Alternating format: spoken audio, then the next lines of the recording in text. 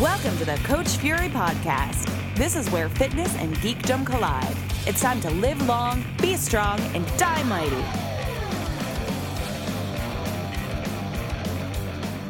Hey everyone, welcome to episode 75. We made it to 75 episodes of the show. I wanted to do something special for this episode, so I asked my wife, Kim Holliner, aka Destroyer, aka Mrs. Fury, to join us. She's got an art show that she puts together with some friends called Biting Back, and they've set the date, so it's perfect timing for that as well as a special episode. So I'm excited for you to hear Kim and I chat about stuff.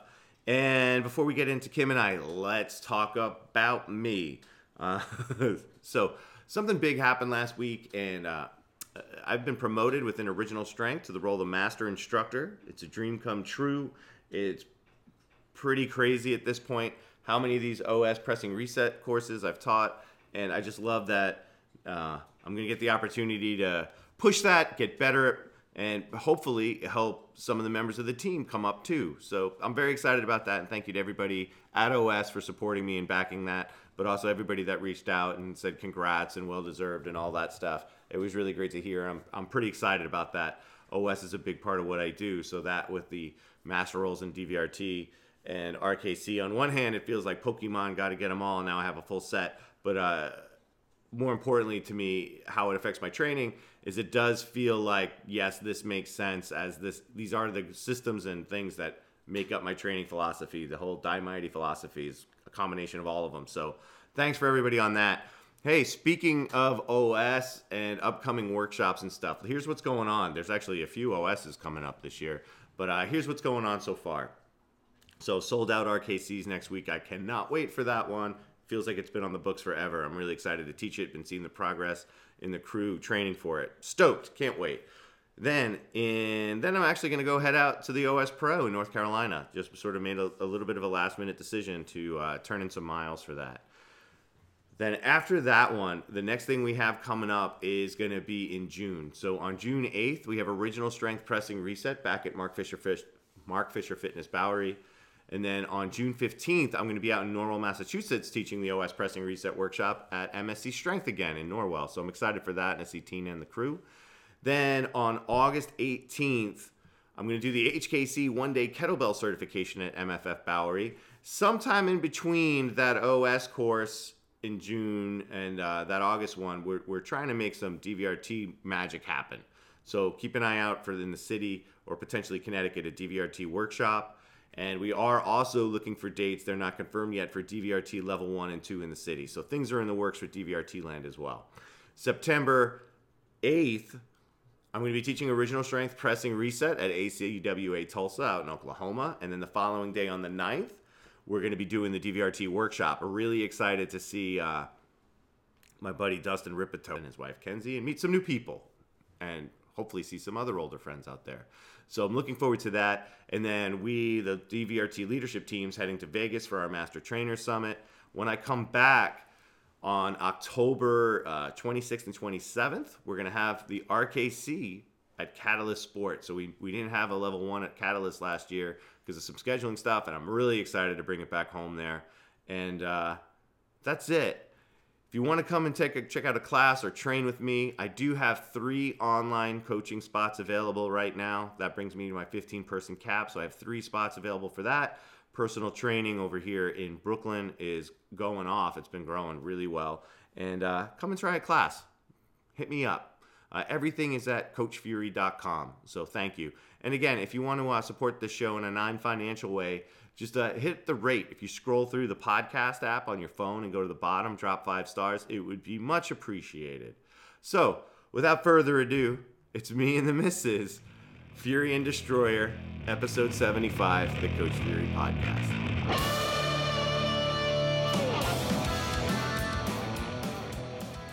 Alrighty. Hey, everybody.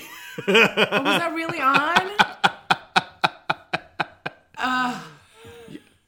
I didn't know that we were starting.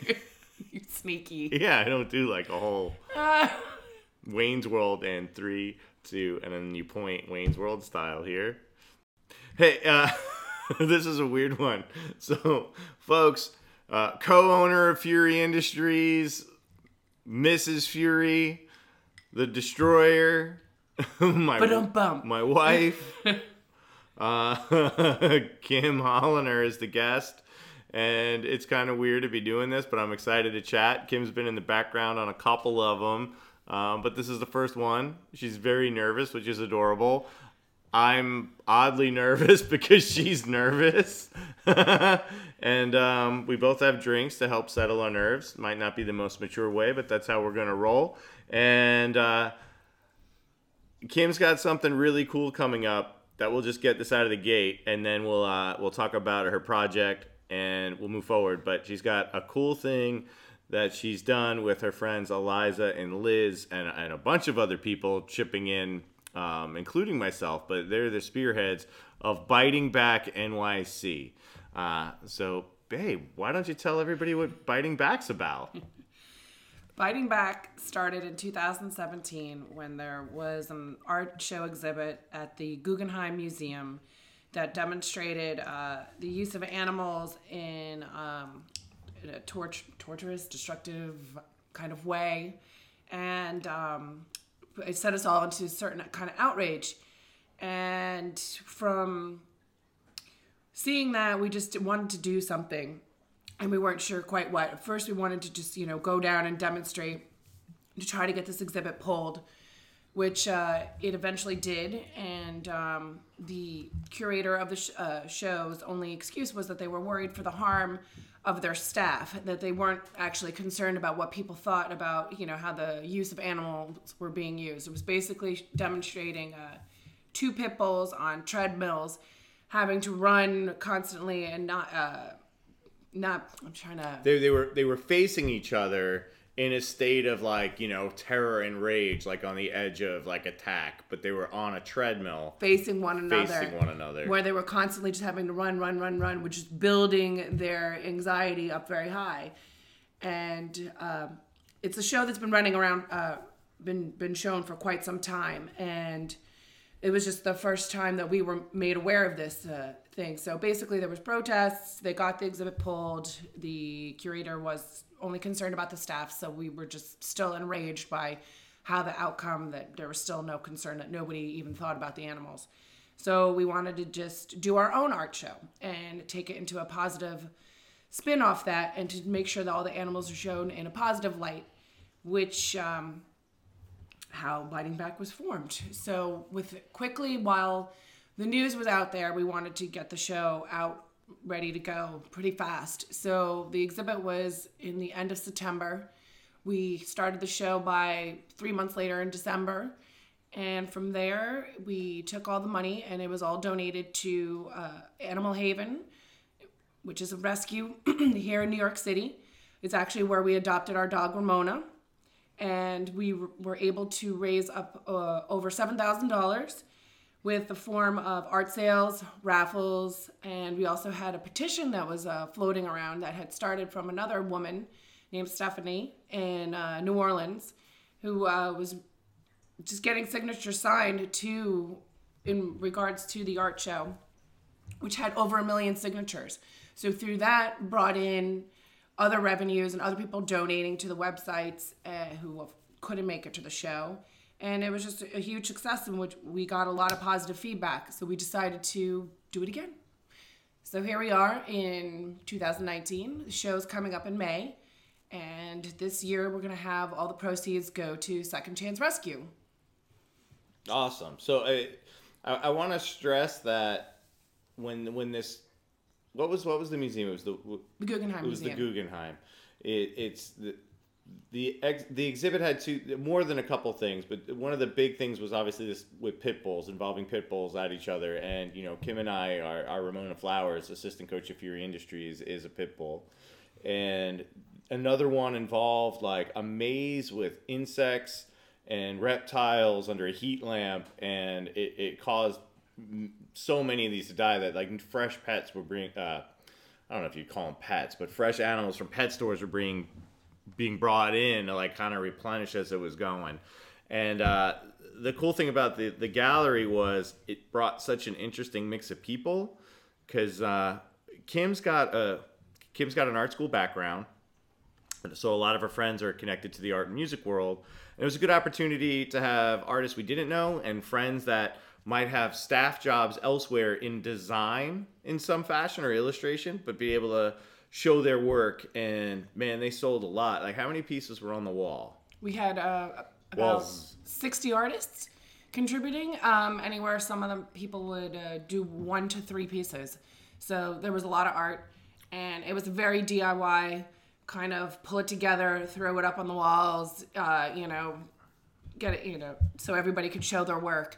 It wasn't your kind of typical, when you say art show, like a gallery, white walls, and a very pristine environment. It was very, very punk rock, which is kind of describes us.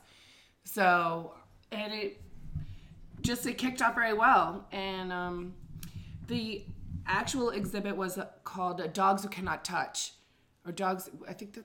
I don't remember. Yeah, and it was these 2 Chinese artists. Oh, God, now this is on... I should have remembered. No, you don't need to have all the things. I know. This is one of those weird moments where we can let Kim off the hook because it's not a normal podcast where we're like fact checking. I don't mean like we're going to say something reckless, but it's not like a normal Q&A. We're just chatting. So like, let the pressure off. I know. Just chat. It's just a conversation, babe. But I will say this. She mentioned it was punk as fuck, and it really was, because the cool thing was not only were there 60 artists and tons of wonderful pieces of art, and that they raised over $7,000 for it, but it was our friend Matt. Well, you're closer with Maddie than I am, but it was a friend's bar. It was, a bar that we would go drink in. It's a cool spot, but not a place you would normally traditionally think, let's do an art show. And it just fit in perfectly, although it was tight because opening night we had a packed crowd, which was great. I think there's like nothing worse than when you go to like a big gallery and there's like an opening night and it's like empty and it just feels like not successful in a way. And it was an eclectic group of people. And it was like really interesting. It was exciting that this whole thing happened within like, what'd you have to build this thing up? 2 months, 3 months? Well, it was the end of September is when the exhibit at Guggenheim. So we just, within a week or two, we decided. So, I mean, it had to have been October. So October, November, December, literally. It was the first weekend in December. So 2 months. So it was one of those, like, let's call all our friends since I, have a painting degree from Pratt. My, Eliza also is from art school, and we just kind of like rallied and called all our friends that are artists, asked them if they wanted to contribute. Spoke with friends who we know have spaces, and that's how we, thought of Maddie. Maddie owns numerous stores, business fronts in the Brooklyn area, and we figured reach out to him to see if, the bar would be willing to donate that space, which he did, which is amazing. And it just kind of fed off social media and posted things looking for artists. People got wind, and, especially towards the end, it started flooding in with more people who wanting to contribute, whether it was in art or in raffles or, just even to come down and help hang the stuff or help with sales. It was a really pulling together of everybody. Everybody wanted to help in some sort of way. And it was great to just raise awareness of that this is not acceptable. Like, animals should not be used as torture for art. Animals are our friends, our family, and not should be used or abused in any kind of way. And we should say the bar is a bar in Greenpoint, and Maddie is a co-owner, as Kim said, in several businesses. And I'd actually love to get him on the podcast one day because he's one of the co-owners of Three Kings Tattoos, and they've got a couple of shops, one right across the street basically from the bar that was actually like a holding area for a lot of art as it was coming in. Mm-hmm. And then they've got another one in the Lower East Side, which is where I've gone to get from Alex McWatt my work lately, that has done a ton of stuff on Kim. So it was like an extended part of the family. And that was like a really cool part of it where I think if we were dealing with more outside influences as well, their hearts wouldn't have been in it. Mm-hmm. Because there was a cause motivational factor, but there was also like a friendship motivational factor, which created again, when we talk about this mix of people, like a really cool community scene that happened. Because at the night of the event, there was like, just like real raw artists. And then there was like a little bit of the highfalutin bougie folks coming in. Which, they didn't know exactly what they were walking into. And it was kind of like... But it's like that's how I feel like art should be. It shouldn't be all upper crust, and it shouldn't be everybody sort of struggling. It was like this wonderful mix of everyone in different areas, both financially and in their careers. It was really cool from my perspective. I offered up a couple of training sessions for the raffle. I was an announcer there. We should give props to Eddie, Eliza's husband Eddie, for helping out a lot. And also Jen Bartholomew. See, I got it, Jen. I remembered the EO. For helping set up as well. That was sort of like the extended team. Who am I forgetting? Anybody on there that helped us set up? Jessica. Annie came down. Jessica, yeah. A whole bunch of people came at random times throughout the day to come, help out for an hour or two, whatever, need be. And it was great, Yeah, and during the whole thing, like Maddie also, we didn't know, came from an art gallery background. So like after working in a gallery, so his help in laying out the room and what kind of process to do and how to price things was extremely helpful for us as well too. And how to, gave us different outlook on things that we weren't unsure of at the time. So it was definitely a good collaborative feel of everybody's backgrounds and how to get this all up and running. When I think back on, when I hear stories, like I was actually just listening to the Blast Furnace podcast, shouts out to them, and talking with Sammy, formerly of the Gorilla Biscuits, and Side by Side, and how like he set up a tour as a teenager where you didn't have the internet or anything, where like, punk and hardcore music fans, we were just setting up stuff, and I kind of missed that. Like we did some skate jam type stuff, but nothing like that.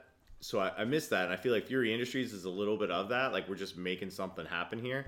But this was like really like felt like one of those DIY. We're gonna make this happen no matter what. Nothing's gonna stop this. Not to say it was smooth. It was certainly far from smooth. Super stressful. A few months over here at the Hollander House, and I'm sure that carried over. But it was an amazing achievement. What would you say was the greatest struggle in putting this together, aside from like the Guggenheim itself and the petition?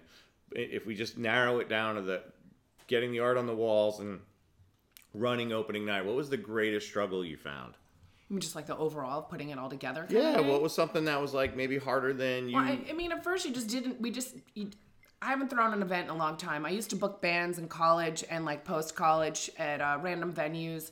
So it was going back to that whole DIY fact. It was a lot, you're on the phone, you're organizing, and you kind of just don't know if you're hitting it in the right angle or not. So creating lists and spreadsheets, and as dorky as it sounds, was kind of a way to keep your train of thought together. And it was just kind of like reaching out, figuring out what artists.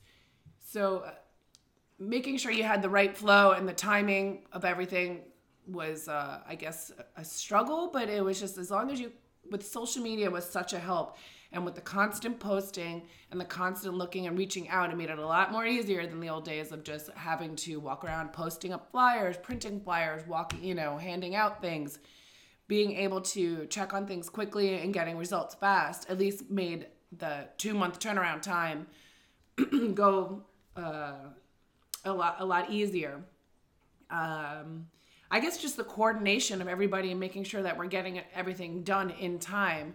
But I feel like, we were able to nail that and get that done. So, I mean, it was bumpy, but I don't know about necessarily true struggle.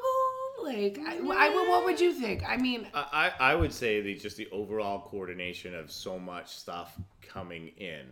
Yeah, I mean... Because let's face it, folks. So, like, again, if I don't pull this from a fitness, we talk about fitness people having, like, potential egos and whatnot.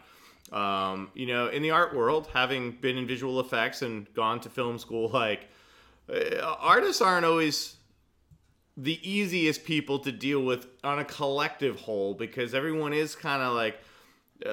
people are very proud of their work. They're protective of their work. They can be... not confident enough, or they could be overconfident. Like there's a lot of personalities that come in with that, and that's part of what I love actually about working with creative people.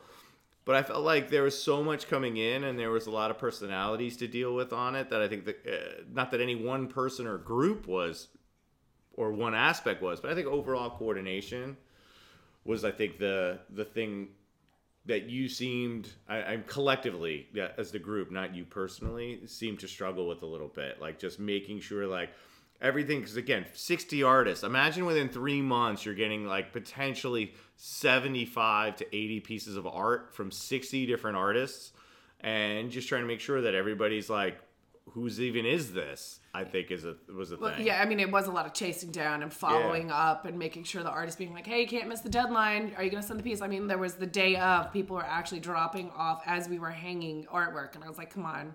You know, there was a deadline. You were supposed to drop this off. We don't know if there's going to be room on the wall. If we make it work, we make it work. You know, I have to say, like, you know, also, you're going to make a couple typos here and there. And there was one time I for one of the cards, I misspelled someone's name and they caught it. And that was a little bit embarrassing. But, you know, you got to just roll with it, you know, and be like, okay, you know, mistakes will happen. But I think overall, there, you know, pretty much there was, you know, it went off fairly without a hitch. I mean, quite frankly, I think the only thing opening night that didn't go off that we had hoped, and this was like the microphone, there was no microphone. So the bar is awesome, but it's narrow, and I was sort of asked to be the MC, which was weird. But there was no mic, so it's like trying to shout over 100 people in a narrow bar was tough. So, but again, that's like, if that's the problem you have, that's like a wonderful problem to have. Yeah. I also should give, like, Liz and Eliza and Kim should get props for this, because a lot of people have these, and I do this, have these ideas, like, of like, hey, this would be something good we can do, whether it's for solo for business or whether it's for a cause.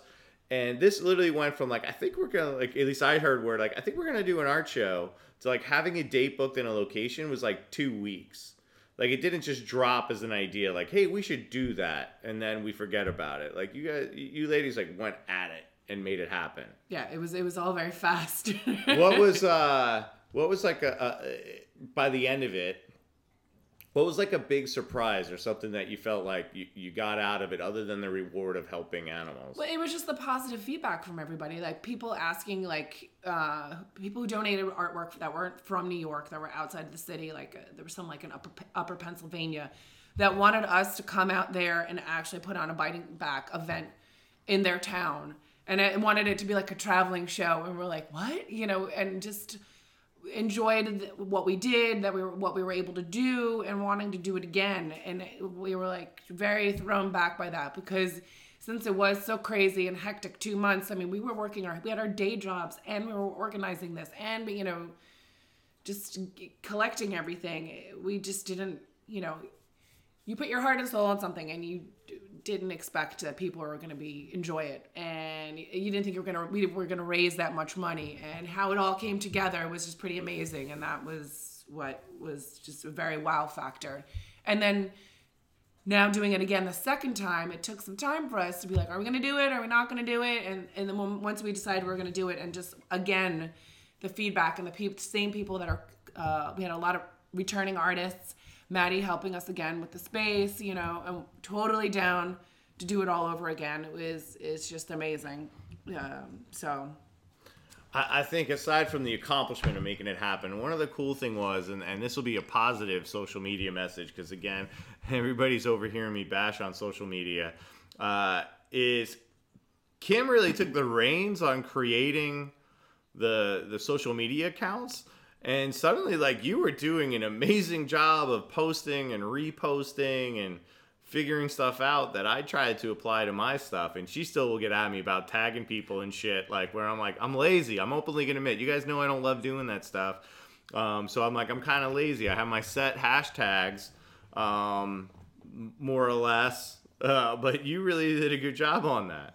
Well, you're also, you know, yeah, everybody tells you about the algorithms and this and that. I'm like, oh, just throw it all away and just, you know, hashtag, you know, your businesses, the areas you're in, you know, if there's other social media accounts that are within the area that you're going to be throwing an event, contact them, and word of mouth really just kind of flew. I mean, when I was doing more research for this one, I was like, oh, this company reposted us. I was like, oh, okay, I didn't even know that, you know. So it's just pretty amazing how this community-based thing, which we all kind of hate here and there, social media, that it really can work in your benefit. So yeah, that was one where, and maybe it is because it's not something you're constantly doing and it was new, that seemed to get a lot of visibility. Yeah. Whereas I think if you just nonstop posted Biting Back all year round, all the time, I wonder if that would push you down in the algorithm because it's not as fresh. But pet stuff and animal stuff is interesting because, like, I put up a video, Elizabeth Smith Andrews, the last guest, she has 2 pit bulls. So I put a pit bull and I hashtag pit bull on her thing.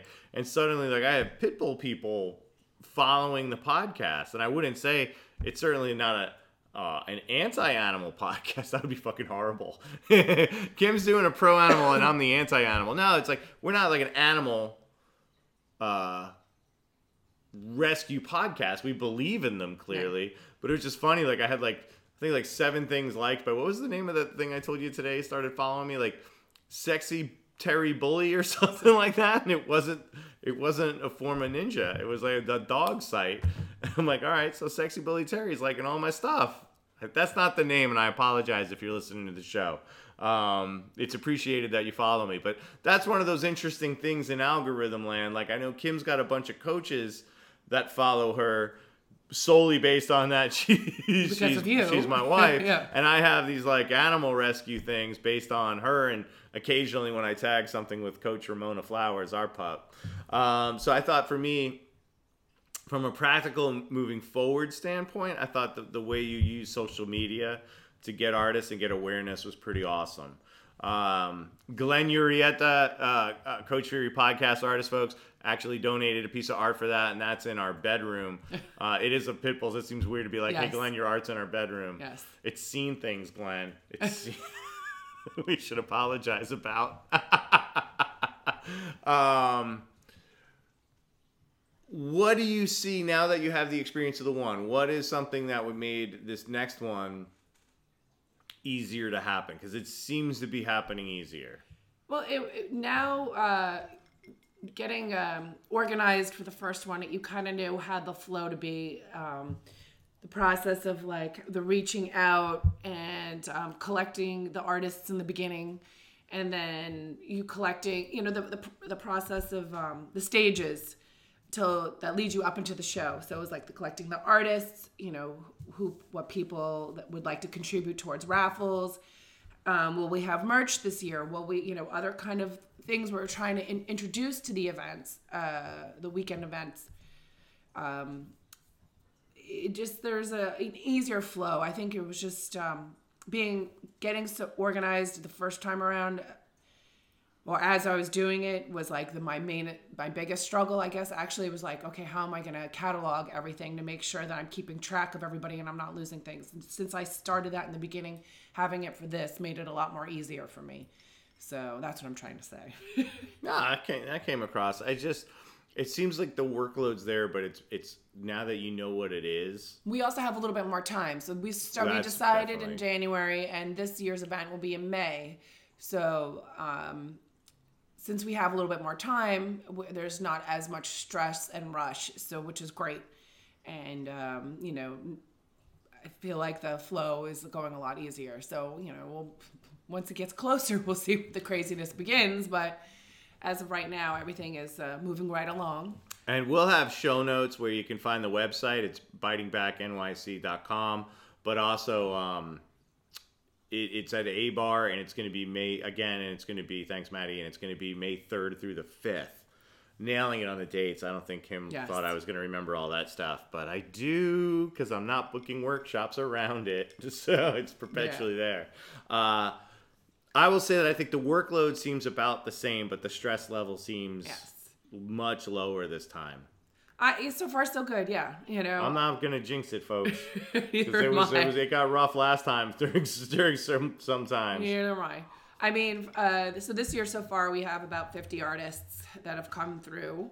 Glenn, if you're listening, we have yet to hear from you. So, but yes, we have about 50 artists. We have a couple of dozen raffles as well too, sponsors, I'd like to say, and we're also working on a couple of surprise things throughout the weekend. One thing I can mention so far is that, so since it's a Friday, Saturday, Sunday, Friday will be opening night, and that's from 7 to midnight, and that's where all the raffles will go off. Will be raffled off. That's going to include a 1-month membership to Fury Industries here in I need to write that down because I didn't. See, she's already writing me off because she's worrying about the others. Because I'm the low maintenance one. We're working on something for Saturday, which you'll have to stay tuned for. And for Sunday, we are actually going to have a tattoo event. So there will be 2 artists that will give up their time to do tattoos. There will be flash art that will be already designed that you get to pick from. And it will be puppy or kitty cat or animal related themed. Or Die Mighty logo. Well, I don't know about that. You might have to donate extra for that one. But and then once again, proceeds will be donated to Second Chance Rescue from that as well.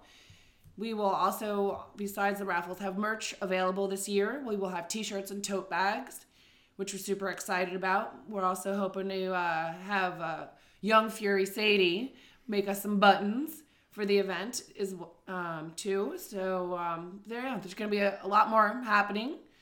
We have, That's kind of enough. Yeah. Name your art show that's going to have an animal rescue tattoos.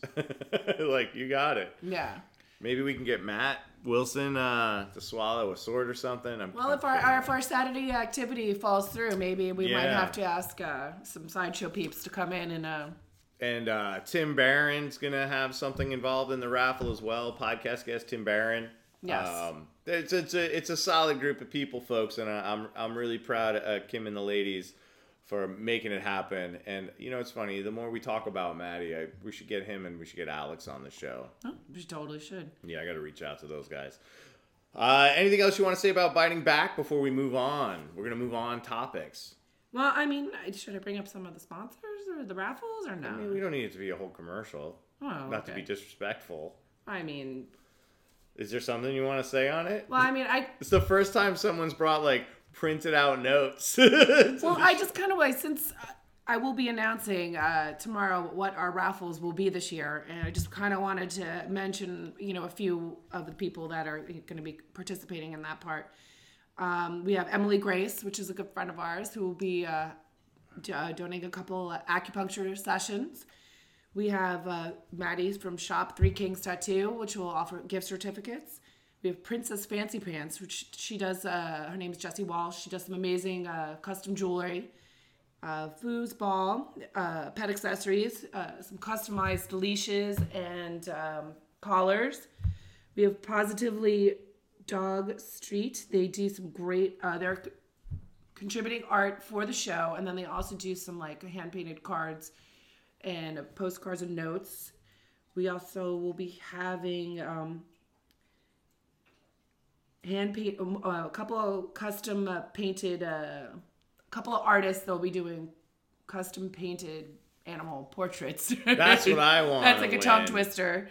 So that's what Tim Barron will be doing in his style of art. And then we have another one, which is another girl who's also doing the same thing. She's called Hand Painted Pat. But before you go on, I want to give a special shout out to Tim, actually. So Toy Fair happened in New York. Folks, check out Tim's episode of the show. Tim's a toy designer, bootleg artist, illustrator. It's fucking amazing. But Toy Fair just happened this last weekend in New York City, or this weekend as we're recording it. And Super 7 is the company that puts out those, what do they call, reactive figures? And they're like the Kenner-style retro figures of basically any cool license that's out there. They've done Goonies, Firefly, Pinhead. We have a Pinhead one here. We had Jack and Gracie from Big Trouble in Little China on our wedding cake. And Man, Tim did They Live. He designed the They Live figures, so stoked for Tim. So he'll be there, and he can draw your dog if you win that raffle, but selfishly, I want to win that raffle. I'm pretty excited to have Tim on board for this. We'll have a couple of restaurants that will be donating gift certificates. 191 Knickerbocker. That will be our non-vegan choice, which is delicious. We were there the other night. And then we have our vegan choice, which is the Terry in Chelsea. There'll be Bully Make will be donating a box. We have Ivan's All Natural Doggy Delights. There's also the Wolf Conservatory is going to be auctioning off a wine and cheese event where you get to hang out with the wolves, which is in upstate New York, which sounds pretty amazing. If you win that, dress like Danzig so you can pretend you're Danzig hanging out with wolves. That's what I would try to do. Kim knows that's true, though, actually. And then we have a couple other more people contributing as well. But, I mean, it's pretty exciting. I'll be listing it all on the website and on Facebook and Instagram. So you could... I'll list off all the details, all the people that will be in our raffle so far. And, yeah, I mean, we're just super excited. It's, moving along. Really hoping that we kick some butt again this year and raise a bunch of money for Second Chance Rescue. They've been super helpful, and we're really glad that we're helping them out. I mean, there's so many rescues out there, and that's the great thing about Biting Back. And we really want to try, maybe, if we keep this going, that every year we'll focus on a new rescue and try to help, help all the animals all around. So, All right. Check the show notes for that. We're going to move on because I think I told Kim I was going to put her on the spot a little bit. It's not a scary one, but I think the chance that you and I are actually doing an episode together, and it's episode 75, it's a big number. Like, we're almost at a fucking 100, which is crazy. Why don't we tell people how we met? Oh. Yeah, let's go there. He really likes talking about this experience where, you do too, though. No, I mean, it's great now. I think at the time it was kind of like... We are a couple of the digital age, and we met through OkCupid, which I guess is outdated now. Probably, yeah. But we met through OkCupid. Kim sent me a message. And then I tried to respond, and she had deactivated her account. And then I saw she pop back on, like, I don't know how many weeks later. And we went on a date. Tell how the start of that date went. Well, at the time I ran into, we were going to meet up at a restaurant on Houston Street. I ran into a friend of mine, and I asked her if she would mind just hanging out with me because I was meeting up with another OkCupid person, and if this guy was going to turn out to be a freak or stand me up, like, would she, be my wing lady out of there? So I show up at the place, and it turns out it's closed. I said, great. This guy is really going to turn out to be a winner. So I was like, okay, well, let's wait to see if he even shows up because I figured I just got fooled again. So I was like, all right. So lo and behold, he showed up, and I was like, oh, okay. And I was like, seems like it's legit. He honestly seemed like, oh, I didn't know that the place was closed. So I knew of a plan B, and we went there and seemed to pretty much go okay. So my side of the story was I was living in Bay Ridge pretty far out at the time, and with trainer hours, so it just took me forever. I should try to pretend like it takes a lot to put this look together, but it really doesn't. So I got there, and this restaurant, Nolita House it was, right? I don't remember the name. But my friend Essie and I would go there like every 2 weeks and have drinks and hang out and have dinner. Like I was literally there a week prior talking with somebody at the bar who's known the owner of however many years they've had the place. And all of a sudden we go there and it's closed. And I'm like, oh crap. But then we ended up at like, it wasn't a taco joint. Where did we end up? It was like a Brazilian joint or something like that. Yeah. That I always go to. That was like on Elizabeth or something like that. So yeah, and then this is also, folks, you have to put this in perspective coming out of my marriage. I had not been on many dates in my grown-up life, and it was awesome, and we held hands.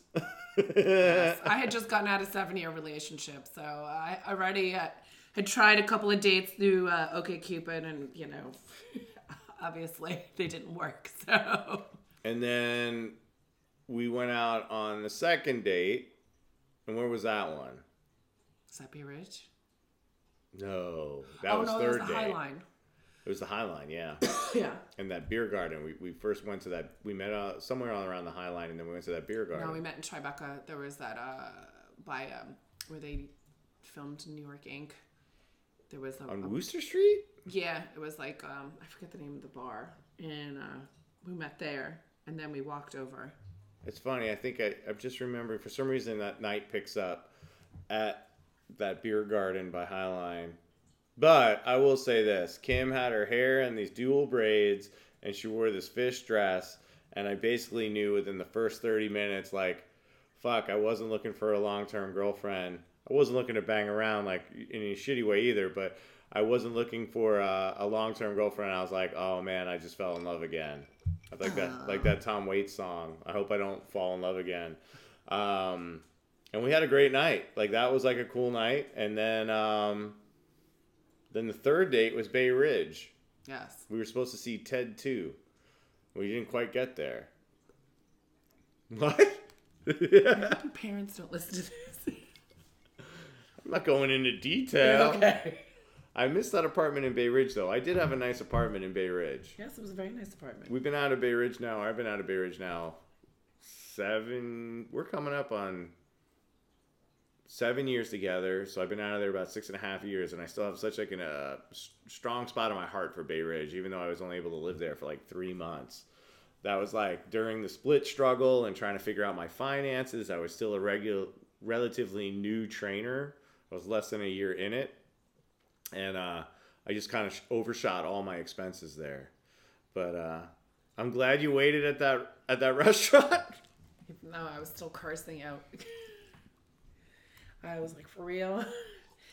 He takes me to a place that's closed. I was like, this is going to be perfect.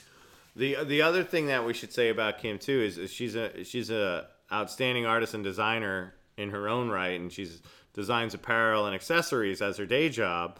But she's also the one that, Ridge Carpenter drew the Die Mighty logo, but she's the one that makes all the shirts. Like, I'll give ideas and stuff, and, we'll do a little bit of back and forth, but she designs all the Die Mighty stuff, and if I'm putting together an art card for something, I run it by her. She makes the postcards that we use here. Producer Steve still comes through and bosses me around on the computer, so... I make it all look right for him. I wouldn't say it's bossing around. I think I have a pretty educated opinion. No, and I do let good. you have final say. I do defer to the artist when it's time. Yes. And we have a new shirt that's going to be coming out. Actually, I guess sometime in the week that you're hearing this. I guess I didn't mention this in the last podcast because the press release hadn't come out, but I've been promoted to Master Instructor for Original Strength, the Movement Restoration Group. So that's huge. Thanks everybody for supporting me on that thing. But they'd hired an actual publicist, I guess, or something to do create a press release about it. So I submitted a quote, and it was like one of the coolest press releases ever. But the headline used the phrase, what was it? Internationally renowned NYC fitness legend, adds, Original Strength to its leadership or something. But so we're going to make what I'm going to call the ego shirt, where it's going to be Coach Fury, internationally renowned NYC fitness legend in quotes. But the proceeds for that are actually going to go to a cause as well. They're going to go to our dog Ramona needs a hip replacement. So from this point forward, any Die Mighty merchandise, anything Coach Fury podcast is going to go towards Ramona's hip surgery, which we both want to vomit a little bit when we think about potentially how much that's going to be. Here we are here I am raising money for all the other animals, and I was just like, and then our one at home tries to fail us at a very young age. She's an old lady and she's only 5. I don't know what happened, but yeah, she's got that hip dysplasia. That's a wonderful thing. But she's a sweetheart, and she's the assistant coach. So we're looking into those. But let's put this in also now so that we're together. What would you say as the spouse, either as a wife or when it was girlfriend or fiance, that someone can relate to? What are the struggles of being in a relationship with a fitness person? Because our hours are actually, I think it's an interesting perspective to have, because our hours generally are highly irregular. What's that like to deal with? Like, I know there's frustrations there. I mean, I guess you could say I'm coming from the usual 9 to 5 kind of hours, so it's almost like dating a bartender, or almost like dating a musician in a sort of way that we got opposite schedules, or when I do see you, it would only be for like an hour here and you were gone. I feel like as someone who has a regular schedule, a lot of responsibility that involves the day-to-day normal things fell onto my lap. And I would never see you. And then when I did see you, it was all about the kids. So it was a struggle. But, it was a struggle. But I was still such an independent person that I was okay because I would still be able to spend time with my friends. But it was still like, well, why I don't see you? So, but now we've found more of a balance on how to... Since you've become more of an independent and now creating Fury Industries and bringing it to the home, it allows a lot more flexibility. But, you're still very fitness involved a lot. So, yeah, it's tricky to explain. It even came up today at my folks' house, something about the hours. Like, my dad didn't understand the hours or something, or why are you working that? And it's like, people need to train generally in the morning or after work. Unless they have an irregular work schedule. And admittedly, the schedule that I try to work under is focused on finding those people with an irregular work schedule. But you're also like technically a freelancer where there's that hustle. There's that constant hustle. So it's like I've freelanced myself. So it's like I understand like you constantly have to be making sure you're booked and you're busy or you're not going to get paid. But it's sometimes when, me who with the normal hours and you with the hustle hours, you're like, can you put it away for a little while with fitness? Can it just be closeted for a couple of hours a day and I don't have to hear about it? Where you vice versa don't have to hear about biting back, but that's only a seasonal thing. Yeah, I mean, it is the good season where I can be like, you're doing it too. Or I'm like, okay, Mr. Fitness, I'm busy. Yeah, it's admittedly, I think we talk about trainer hustle, and there's a little bit of that, hustle porn aspect to it, and people love to shoot fucking pictures of their laptops and their cup of coffee and the rise and grind and the blah, blah, blah. And it's a hard call. Like, you really want to be, I was talking with our friend Robbie last night. We all had dinner at 191 Knickerbocker. And Robbie's an accountant, high-end accountant. And he's saying how he just loves the math part of it. Like, he knows what it is. He knows how to do it. It's a problem solving, but in a processed way. And it could be, we were talking about how that could be like a flow state or meditative. Where for me, thinking about just numbers, it's a weak link for me. I need to get better at it. It's a weak link, but... we're as trainers, this isn't that type of job because it's so much human interaction. It's so much non-specific variables. Like there's the big rocks, but then there's all the things that come in every day. It's not about whether, someone slept or ate like shit or is going through a breakup or whatever. There's so many things that change the plan. Someone gets sick, you're not making as much money. Like there's just a weird thing with that.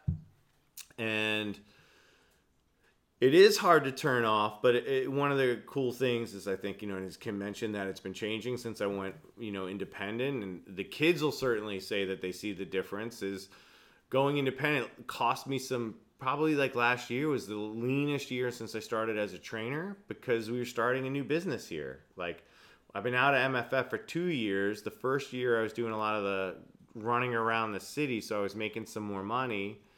And then this was the first year that I really went, we're going to do, this meaning 2018, classes here and try to do more in Brooklyn where I'm not running around as much. So even if I am home, I'm not as tired as I was. And there's just been so much awesome upward momentum that I think we have been able to spend more time together and try to carve that out. The hard part is I travel a lot to teach. And that seems like I'm going on a vacation when it's a work trip. So it's been hard for Kim and I to just go out and go do something together. She's just nodding. Yeah. She's like, so why can't you be like a lawyer? I do feel a little guilty that Kim didn't get to be with me when I was making a lot of money. But the day will come. The day will come. I'm a happier person now. Oh, true. I'm just staying quiet. Perfect for a podcast. What's it been like for you now as, so Fury Industries runs from home, and we've always had this training spot. Well, let's actually talk about this real quick before we get into that.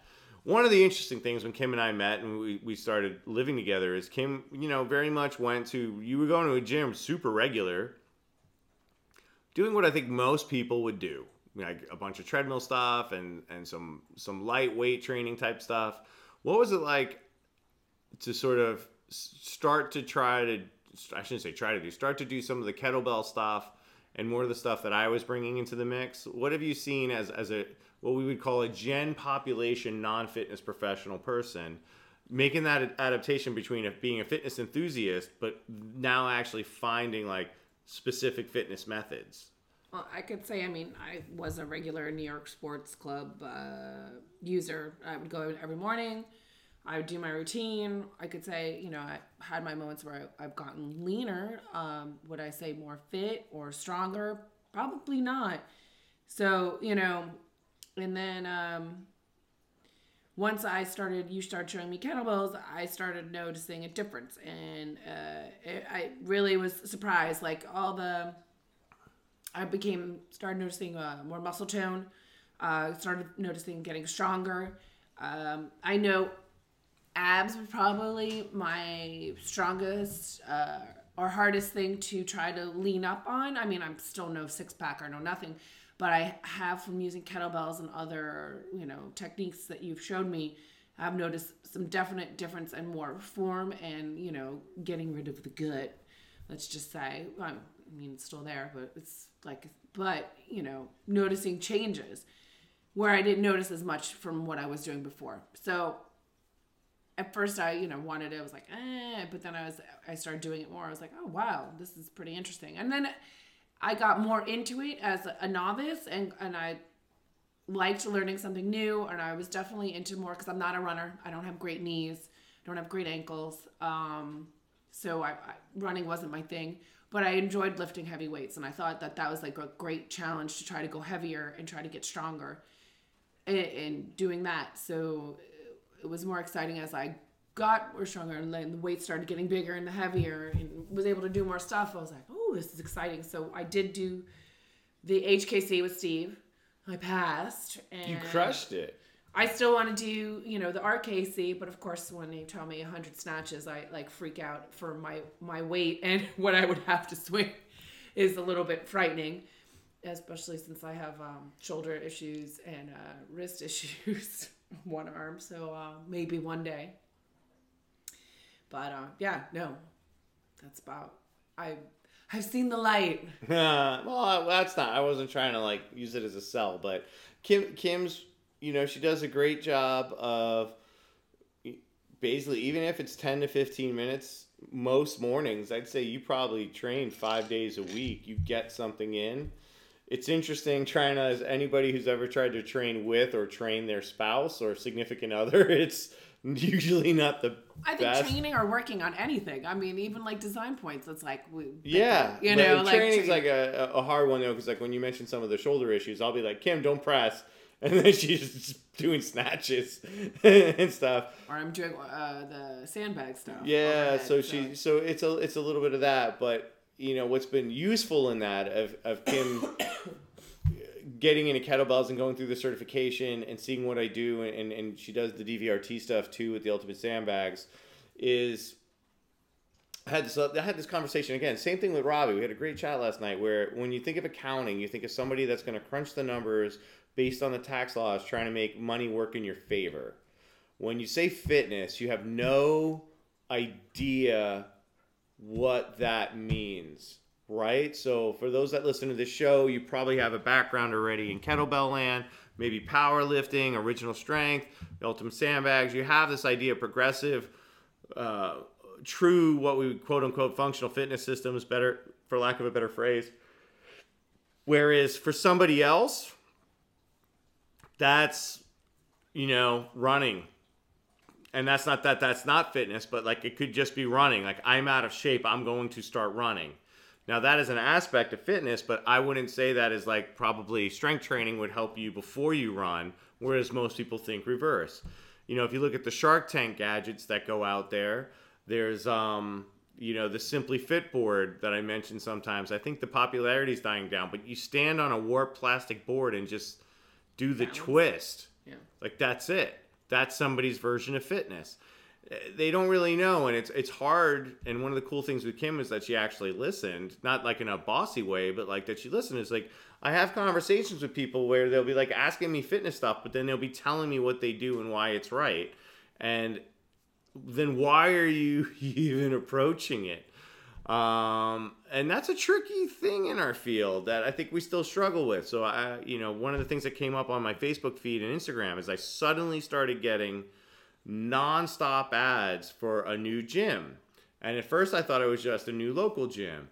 And then it was for another one in Brooklyn. And then 2 more locations in Brooklyn. And what it turns out is it's this big chain that's coming in. And I'm like, what the hell is this? All of a sudden there's all these ads. So I started getting some input off of a Facebook post. And it's basically like, you don't need any qualifications to become a franchise in this gym chain. And they're just good at marketing, but you have no idea what the coach's level of experience is, what the programming experience is. Is this the Fire Festival of gyms? No, I wouldn't say it's the Fire Festival of gyms, but I think, that idea of fitness, like a new workout every day, well, that doesn't allow you to actually learn anything, folks. Like most of this podcast is trainers, so you all know that. But like if you're doing something random every day, it doesn't really give you the opportunity to learn and master movements. And that's just not a muscle thing. That's a central nervous system thing. That's a patterning thing. And those are one of those things I never try to be like, a cop about form on the internet. But when I see certain positions of things that might fall in the line with what I'm doing, I'm a little bit like, that's not great for people. And for a moment though, when I heard the tagline, I'm like, wow, that could actually be legitimate competition for me if I open a space in the neighborhood. And then I started hearing more about it. And I'm like, nope. That's just like CrossFit using different things. Not saying it's bad, just not the same thing. It's just they're not using Olympic lifting. They're using something different. And I would imagine the franchise that's probably on purpose so they're not paying a CrossFit licensing fee. Remove the Oli, make it this, franchise out. We can skip that fee and charge our own people for this thing. Not dissing it, haven't done it yet. It's not going to be what I do. So I think I'm using that as an example. When we were at this big chain in Atlanta, I don't want to name the chain. It was a wonderful, beautiful facility. I've actually taught in one of them before. But the stuff that I saw on the floor was not great. And not just in kettlebell land. Like I saw some guy trying to jump on a 3-foot soft plyo box. But you know what's not soft? The floor on the other side of it. And he was trying to jump over it. He was trying to jump on it. Missing every single time. Thudding, no deceleration. And no one said anything. I saw a woman with a really bad deadlift, cranking her neck, rounding her lower back, and was like, should I go over and say something? Because I do try to like step up. And man, she didn't want to hear anything because she works with a trainer, and I wasn't trying to put the trainer down anyway. I was just trying to, I was actually talking her up. Like, your trainer's probably great. Didn't want to hear it. There's so many variables in fitness that are so different to other things because it's like you don't know what that is. Visual effects was like that. What's visual effects? No one really knows. Design, nobody really knows what you do, but they know like a product gets made at the end. Whereas fitness, it's like, I run, I swim, I don't know. I hit shit with a tire. I don't know. There's so many variables there. Anyway, that was a little bit of a rant, but I'm just like stoked that Kim actually drank the Kool-Aid on that. And a few of the people at this thing last night, when we were last night where we were at 190 Knickerbocker, had kind of gone through that as well, where they're like, this is what we did or didn't do. And now that we've kind of seen some of this other stuff that you and Kim do, we're doing more of that. And that's rad. And Kim is actually the one who ultimately said when I was trying to find another facility to sort of partner with to do classes, was like, why don't you just make space here? She might regret that decision. I think that was actually Eliza that brought it up. Or was it Eliza? You brought it to me. Or was it me? Okay, because I don't know. I was speaking with her about it, and I don't know if she maybe I thought upstairs, and she goes, why don't you just do it in the house? Whatever, it doesn't matter, but... That would have been renegade if we went upstairs. Well. But we now train Zach from upstairs. Yes. Anywho, yeah, I was like, you can do whatever the hell you want in the apartment while I'm at work, because I'm not here from 8:30 till 6:30. So whatever you want to do, as long as I have a living room back to normal, or at least close to, go for it. See if it works. Though I maybe slightly regret what I said, because I do live in a house of kettlebells now, but and there's no way of disguising them, but maybe some Indian clubs, some, rolling bars, and, yoga mats surrounded by me while I'm eating my dining room table is, become a norm. We're working on it. So. Well, as part of like the thing, but part of Fury Industries, seeing that these people that most of them we didn't know, most of the members here, folks, like I knew 4 of the members of Fury Industries before we opened up. Everybody else is somebody that was referred or a friend of a friend that came in. What has been for you on the periphery? Now, again, you usually only see the evening classes, but what has been something cool that you've witnessed happening here? I think that time I was homesick, and I went to the doctor's office and I came home and there was like 7 people in the living room. That was like randomness. I was like, whoa, he's really busy at like noon. I was like, that's kind of rad. And I was like, blue-haired guy. There was this, creative type. And I was just like, well, who are these people? Yeah. And I took a picture and I sent it to my coworkers. And they're like, oh, my God, you're sick and you can't even rest because this is going on in your living room. I was like, yep. Yeah, that is the hardest part. We're still small. We only run a certain number of classes. But if I'm away... Optimus Prime, aka is Optimus Prime. Caitlin Lavelle will come in and teach some classes. If Victor's available, he'll come in, though we haven't had the chance to make that happen yet. But it is like, holy shit, like I'm sick or I'm away and it's in the home, so that's weird. But that was in particular too, like that was like the first full at noon. That's 6 people class at 12:30. The interesting thing here that's I didn't know it was going to happen. So listeners, you're probably, I totally get this, but through the leadership roles and working at Mark Fisher Fitness at 5 Points at the times, like I work with a lot of trainers. So a lot of the people I train are coaches. And through Caitlin, I train a lot of people from Uplift Studios in New York, but also I'll get just friends from courses and gyms that I've been at wanting to hop in and take a class. And that was a day that we had a couple of friends, a few people from Uplift who are now friends, and then Aisha from MFF, and she brought somebody that just happened to be in town, and it was like our first full 6-person class here. And then sometimes in the evenings we have like almost full, but then there's like classes that are canceled because we don't have anybody, so we're still growing. But it's been pretty cool to see. I think for me, the momentum that's building, and I can't say it's unrelated, or I don't think it's necessarily related other than the energy and the atmosphere in the universe about it, is we're growing suddenly. Like the amount of people that have come on, even though some people have dropped off, in the last 6 weeks, 8 weeks, the number of people that have actually been buying sessions and classes is kind of crazy. Now, not like big gym crazy, but for what we do here.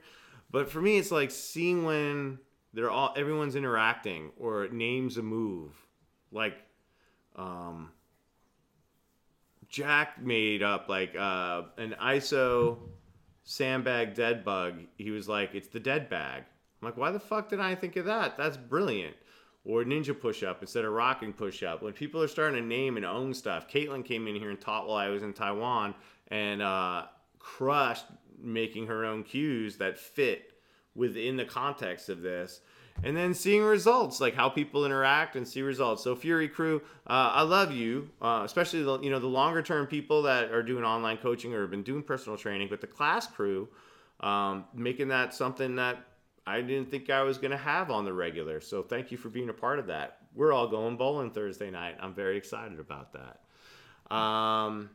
Enough about fitness. Let's just talk. One of the things when I was checking out Kim's OkCupid profile was that she was heavily tattooed. She's got more ink than me. She had a bulldog at the time. I had a bulldog at the time. Fallen legends, Marty and Mason, are no longer with us.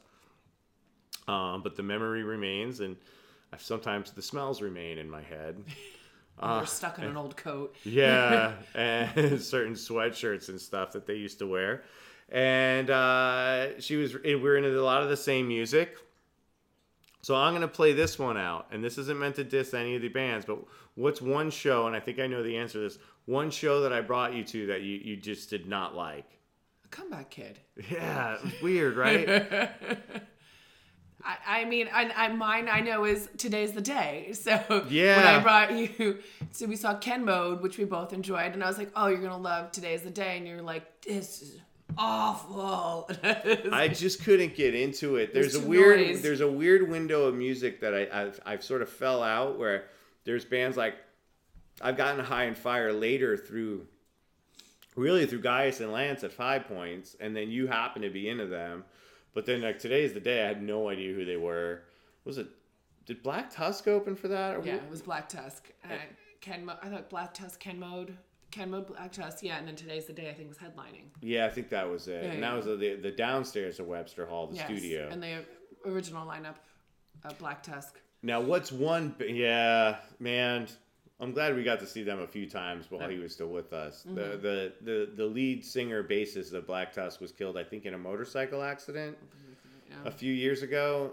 But they were one of those surprising bands where, I don't know what I'm in for from an opening band. I never heard of them, and man, they were metal as fuck. They were great. What's a group that you didn't know you'd be into, but I made you go or suggested you go that you really liked? There has to have been one. I know who mine is for you. Oh, I don't know.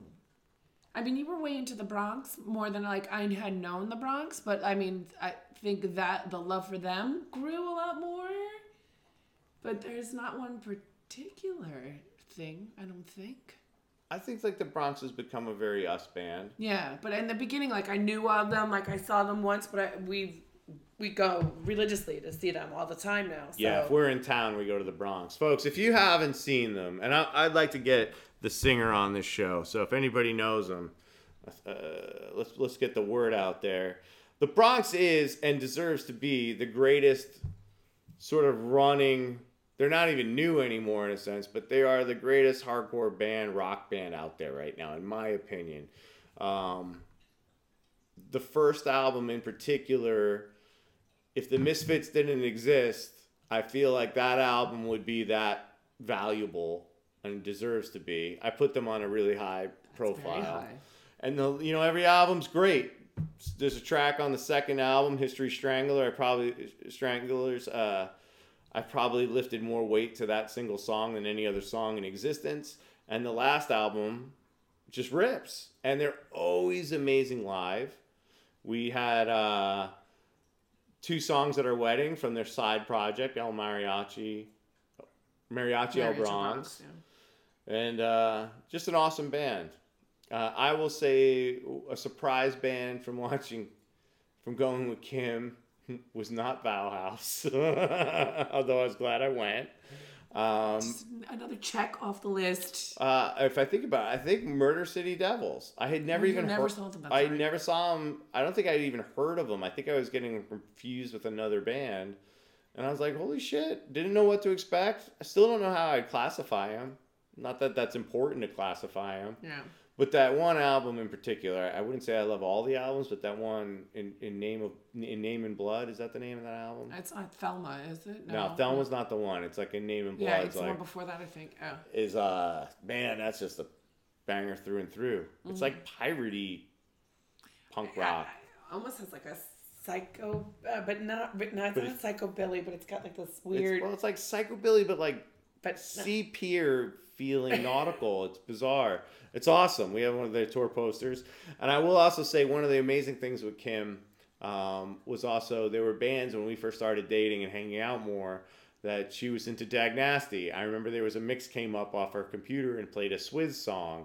And Dag Nasty's probably one of those like joys of going together too, where we're both fans now that Sean's been playing back in the band, of going to see them. But like the fact that I was like, Kim knows Dag Nasty. And I knew Swizz. And Swizz, like I said, Swizz. And we actually told Sean that. We all dorked out and went up to him and were like, Yeah, one of the things that made us fall for each other was, or me fall for you, was she knew who Swizz was. Because, right? That's what every band wants to hear. Anyway, we're rambling. What's your favorite horror movie of all time? Hellraiser. The first one? No, the second one. What was that one? That's not Hell on Earth. No, that's Hellraiser 2. Was that Hellbound? No, I don't know. Well, because the first one it introduces Frank, but then the next one is when they go into the mazes. So, yeah, it's the second Hellraiser 2. The cutest fan out ever was we were at Chillerfest like 2 years ago. Oh, and I wanted and to there was a new Pinhead guy. There's a new Hellraiser just came out. Actually, last month it came out. You can download it. I'm forgetting the name of it. But Kim got in this like long, super friendly conversation with the new Pinhead. Super nice guy. And, you know, I would say we have our opinions on the movie. It's entertaining. There's been a new lot. One? Yeah. Oh, yeah. There's a lot of bad, unfortunately, Hellraiser movies. Like, for me, the third one was like kind of shit, and then it got worse from there. But Kim and this guy were so rapping, and if you're in a Hellraiser, just know that this guy was so excited and passionate about the opportunity to be Pinhead that I would say support the movie just for that, because like he was cool. He was a super nice guy. Yeah. Yeah, and he wasn't Doug Bradley. But, it wasn't Doug Bradley, but it was super cool how to see him not just like, oh, I got to be Pinhead. He was like, I really hope people see this. It's just because it was the 30-year anniversary. That's what it was. And it was like Hellraiser 10 or something. I don't even know. I was like, there's 10 of these, but. Tell them what your Valentine's Day gift was that I got back from Georgia when I taught last year. Was one of those tiny... Going back to the reactive figures. Reactive, that's what it is. Pinhead doll. So, signed by Doug Bradley. So, he just happened to find one in Atlanta. And what every girl wants for Valentine's Day, even though I love it to death. I was away, and it was Doug Bradley. And it's just, the weirdest thing with this one, it's right next to Movement Gym, the spot that I bought it from. Like, there happened to be a comic toy store, the strip mall over from the gym, from that RKC. That's when I co-taught with Beth Andrews. And Movement was on one side of the street, and there was a strip mall on the other, and the place was called Plastic Empire.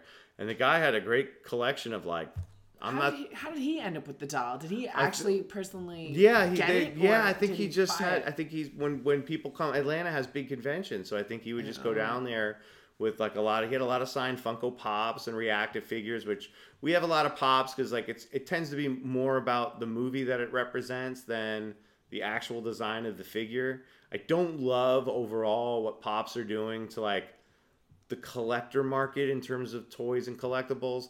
I'm a bigger fan of Super 7 in that at least it still holds true to like an action figure. Like mentioning the Tim and They Live figures. Like I just am endlessly giddy thinking of Tim Barron and I have a similar upbringing in terms of the shit that we're into. To go that one day you're going to make a Star Wars style Kenner They Live Roddy Piper figure. Like talk about like a fucking life, like weird journey, mission accomplished. So they just had a lot of that stuff signed. They had they're the ones that just came out with the Misfits doll around the time when Misfits just played. Okay, at the last that's the same. The reactive dolls. Yeah. They had a King Diamond figure. They're making the Slayer thing from Haunting the Chapel. Wait, is it Haunting the Chapel that has the thing? Show No Mercy. Yes. The Show No Mercy of cover art. Anyway, we're rambling. Hey, babe. What? Where can people find out about Biting Back? You can find us online at bitingbacknyc.com. On Facebook, it's Biting Back NYC. On Instagram, it's Biting Back NYC. We are super excited. If you're in the New York area, we hope you can come down. If not, you can go online. We'll be having a section on the website with a donation button. So if you want to donate to Second Chance because you can't make it to the show and you can't buy any art, that's awesome. We appreciate that. Or you can contact me personally if you see something that I post on Instagram and you're interested in purchasing, and we can arrange that as well. So. And where do you want them to follow you? I'm Kimmy D73 on Instagram. Yeah, follow her. Kim's adorable that she actually like counts how many people are following her and if they drop off in particular. It's really cute. So I always gain 10 and then I lose like 20 and I'm like, what are you bogus people? What did I do? And then I'm like, I'm figuring out what are all the scam artists out there. So, yeah, Steve just keeps growing and growing and he'll hit like a wall of thousands of people and I'm like, I can't even break 1,000. That makes it sound like I'm way more successful on social media. Like I'm in like the 2,000 range. Still, I can't even break 1,000. But like successful's like 10, 20, 30. What can I say? I'm an internationally renowned NYC fitness legend. And let's end on that note. No, you have to tell the listeners to die mighty. That's how we end the show. Everybody, die mighty. I love you, babe. I love you. Hey, we're not going to need couples therapy after this one. Thanks for listening, everybody. That is 75 episodes up in the cloud on your feed. Thank you for listening. The Coach Fury podcast is created, owned, and produced by Steve Coach Fury Hollander for Fury Industries, LLC. Music provided by the FTW. Visit the FTW.NYC for band, tour, music, and merch info. Artwork created by Glenn Gurrieta. Visit glenngurrieta.com, that's GLENNURIETA, or follow him on Instagram at Glenn Gurrieta. Voiceover by Laura Palmer.